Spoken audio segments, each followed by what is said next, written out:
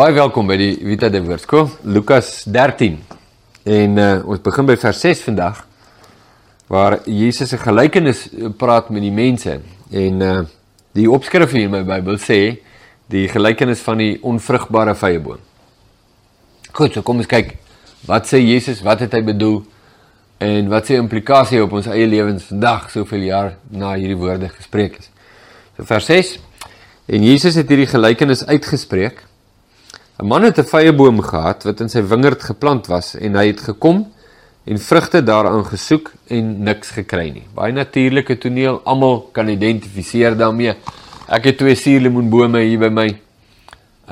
En ek weet nie of hulle verkeerd staan, verkeerde kant. Die warm kant is noord, hulle staan suid. Maar ek gaan soek suurlemoene, ek's mal oor suurlemoene, wonderlike dinge suurlemoen. Gaan soek suurlemoene, kry niks, jaar na jaar. So hierdie selfe toneel, vyeboom, is tyd vir vye, soek vye, kry niks nie.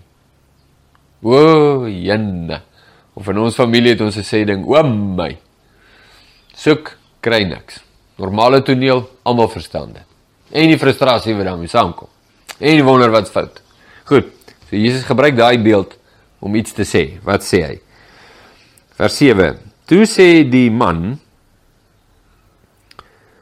wat 'n vyeboom geplant het, toe sê hy vir die tuinier, kyk, 3 jaar kom ek om vrugte aan hierdie vyeboom te soek en ek kry niks nie. Kap hom uit.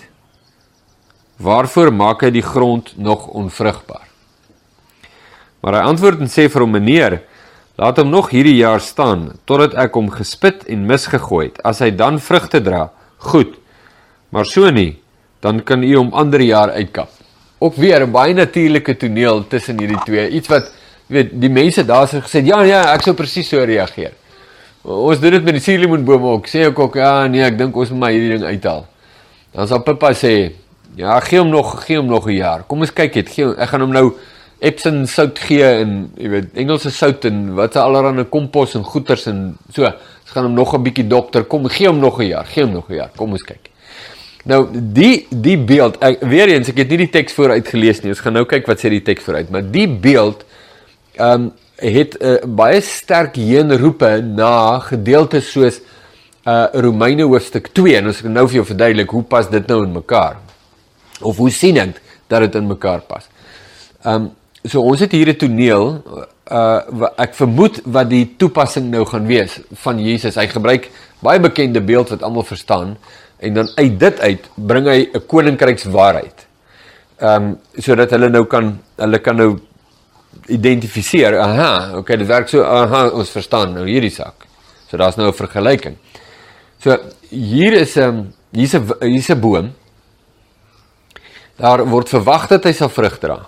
Daar word na die boom gekyk, en so aan. Die grond word bewerk.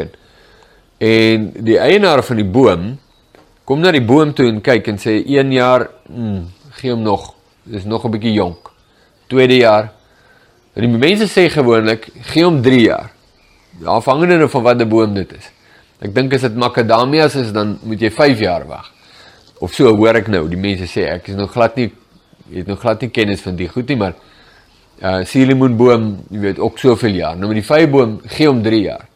So 3 jaar kry hy nou kans om sy wortels te vestig, en deur sy siklusse te gaan, en so aan, en hier in die 3de jaar, nog steeds niks nie. En die eienaar sê, kap hom uit. Hy vat die voeding van die grond, en hy gee nie waarvoor hy geplant is nie. Nou die tuinier sê toe, meneer, ja, nee, ek hoor jou wat jy sê, maar wat van ons gee hom nog 'n jaar? Nou hier is baie besondere en spesifieke genade wat aan die boom verleen word, vir een doel alleen. Gee hom nog 'n kans, gee hom nog tyd, en as hy nou oor 'n jaar vrugte dra, nou ja, dan wonderlik, want is nie 'n verlies gelei nie. Maar as hy oor 'n jaar nog steeds nie vrug dra nie, kap hom uit. Ek wil nou vir jou net gou sê, hoe koppel ek dit nou aan gedeeltes soos byvoorbeeld Romeine 2. So die eienaar sê, kap hom uit, dis die oordeel.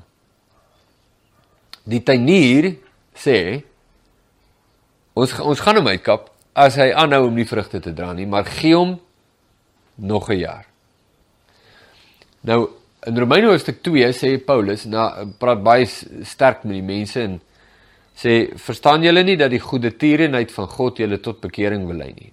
Bedoelende, in die teks, Romeine 2, dat God gaan sy oordeel oor julle vel, omdat julle hom weerstaan. Maar hy hou dit tydelik terug. En daai gedeelte tussen die oordeel vel en nou die terughou, hierdie terughou gedeelte, dit gaan gebeur, maar hy hou dit tydelik terug, word goedertierenheid genoem.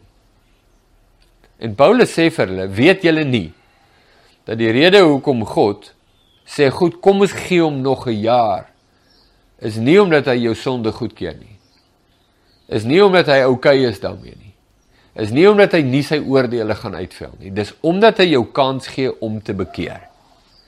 Gee die vyeboom kans om vrug te dra. As hy nie, kom die oordeel. As hy doen, oordeel afgewend. So kom ons kyk nou, so dis die dinge, ons maak daai goed nou in ons hart vas. Ons weet, want dit is gevestigde boodskappe in die skrif. So kom ons kyk, hoe pas Jesus dit toe? Vers 9, vers dit stop daar. Ek sê nou dat ek ombly. Want vers 10 gaan oor iets anders aan. So ons moet nou daar stop. Ons moet nou sê, so dit is die toepassing. Ons gebruik die res van die skrif om te sien wat is die betekenis daar. Johannes 15. Nou die vyeboom is geplant. God het hom geplant. Dit maak dat mense vra, so kan jy gered word en verlore gaan. Die groot ding is, ek weet nie hoekom is dit so 'n moeilike vraag nie. Want uit my verstaan van die skrif, is dit glad nie 'n moeilike vraag nie. Maar dit is vir een of ander rede net moeilik, en mense gaan in 'n rigting om net te sê, nee, is onmoontlik. Want God het gesê, hy sal nie jou hand los nie. So nou vat ek 'n situasie, en ek verduidelik die situasie met 'n versie, wat nie van toepassing is op die situasie. Sien, dis die probleem met daardie versie. Wat 'n kosbare vers, God sal nie jou hand los nie. Hoe kosbaar is dit? Jy is myne, is kosbaar. Maar vir daardie selfde mense vir wie God gesê het, jy is myne, het hy gesê, nou het ek julle afgesny. Sê, nee, maar God het gesê, hy sal nooit ons hand los nie. Ja, God is nooit die een wat die oortreder is nie. Hy is nie die een, ek loop met hom hand aan hand, en dan op 'n kol sê, weet jy wat, ek wil nie meer jou hand vashou nie. Jy weet, dit is 'n saak van, ek sê, ek wil nie jou hand vashou nie. God, ek wil nie jou hand vashou nie. Ek wil uit. En ek gaan my eie rigting. En ek weier om onder die gesag van God te staan. Daar staan, hy sal nie jou hand los nie. Daar staan nie, jy kan nie sy hand los nie. En nog 'n ding wat daar nie staan nie is, daar staan nie, as jy sy hand wil los, sal hy weier om jou hand te los nie. Dis ook nie wat daar staan nie. Inteendeel, die waarskuwings in die skrif is legio. Nou, ek as sprus los ek die Ou Testament uit in verwysing na voorbeelde van hoe legio die skrif is oor 'n bepaalde saak. Terwyl die Ou Testament is vol, maar ek doen dit as sprus deur dit nie te doen nie, deur vir jou te sê, jy kyk net na die Nuwe Testament en dis legio. Wat Jesus vir hulle sê, bly getrou tot die einde toe. En dat Jesus die verantwoordelikheid plaas in die harte van mense om te sê, bly by my. Bly by my. Hoekom sal daardie waarskuwing van krag wees, as dit onmoontlik is om van hom weg te gaan? En mense sal nou sê, ja, maar as jy by Jesus is en jy gaan weg, dan beteken dit, jy was nooit regtig by hom nie. Waar kom mense aan dit? Hoekom sê jy dit? Waar kom dit vandaan? As Jesus met die gemeentes praat, in Openbaring 2 en 3, erken hy dat dit sy gemeentes is. Dis mense wat aan hom behoort. Die lampstander, die teenwoordigheid van Christus is in hulle midde. En hy praat met hulle, sy disippels, sy mense. Hulle is by hom en sê, bly getrou tot die einde toe. En waarsku hulle, as julle nie bekeer nie, sal ek die lampstander in julle midde wegneem. Dis nie 'n groep mense wat bloot godsdienstig is en hulle vergader in die naam van Jesus, maar hy is nie in hulle midde nie. Dis die belangrikste getuienis. Dit is nie wat jy oor Jesus sê nie, dit is wat hy van jou sê. Jy kan sê jy's by hom, maar stem hy saam dat jy by hom is. Dit help niks, jy sê jy's by Jesus en hy sê is nie, jy is nie by my nie. Dan help dit niks nie. En dit jou aanspraak absoluut geen krag nie. Hierdie mense se getuienis word deur Jesus bevestig. Hulle is by hom. Die lampstander van sy teenwoordigheid, dis 'n simboliese taal wat Jesus gebruik. Die teenwoordigheid van Jesus is in hulle midde. Hulle behoort aan hom. Jesus te midde van sy kerk. Nie kerkdenominasie nie, kerkliggaam.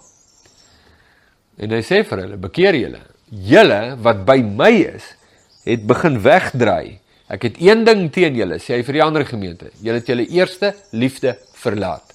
Die eerste liefde is Jesus. Kan jy weggaan? Ja, jy kan.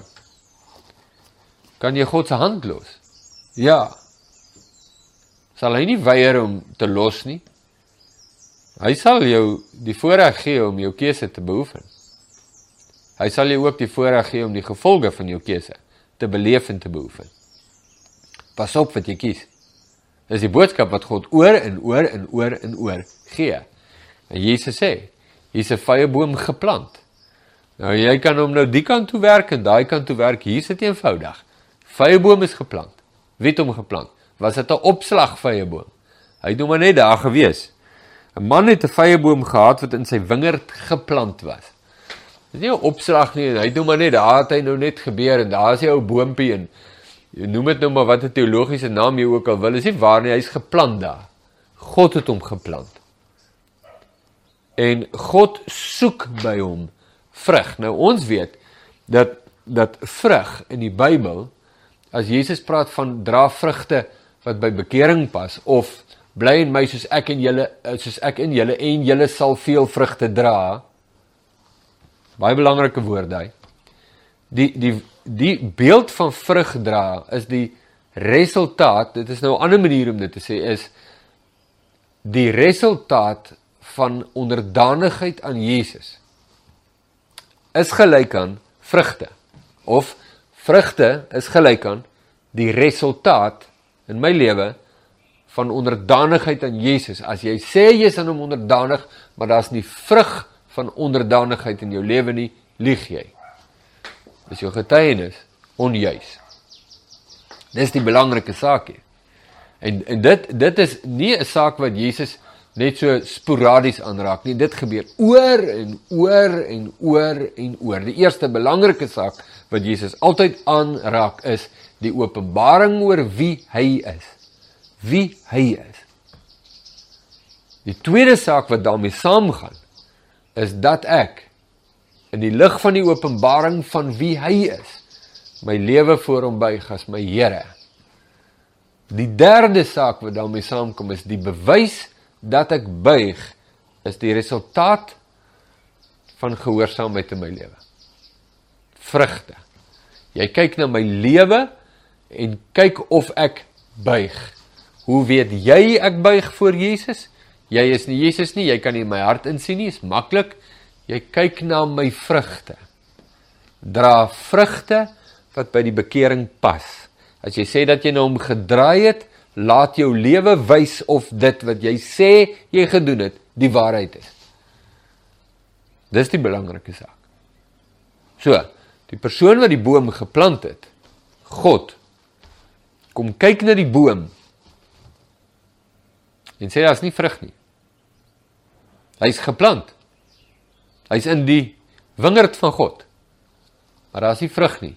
Kap hom uit. Dit is nie 'n willevye boom wat aan die ander kant van die muur groei nie. Hy groei aan die kant van die muur geplant. Dit is belangrik dat jy dit sien. En dan sê die tuinier, nou die beeld van die tuinier is, beteken dikwels die Heilige Gees. Ek gaan dit nou net daar hou, want ek wil nou uitbrei op dit, maar ek gaan nou net sê, die Heilige Gees wat werk, en die Heilige Gees, die Gees van God die Gees, God die Heilige Gees, praat met God die Vader en sê, voordat hy oordeel voltrek, gee hom nog 'n kans. Ek gaan hom nog 'n jaar staan, ek gaan hom spit, gaan hom misgooi, ek gaan met hom werk. En jy weet, dit is my so kosbaar, dat niemand word uitgekap, sonder rede nie. Want as jy uitgekap word, is dit met rede. Omdat jy konstant die waarheid en gesag van God weerstaan. En jy sê, jy is geplant, jy het jou datum van wedergeboorte, 20 April 1987, that's it. Jy is safe, jy is veilig. En God sê, moet jouself nie mislei nie. Moet jouself nie mislei nie. Dit is iets wat jy moet op ag slaan. Jy sal 'n dwaas wees, as jy dit nie doen nie.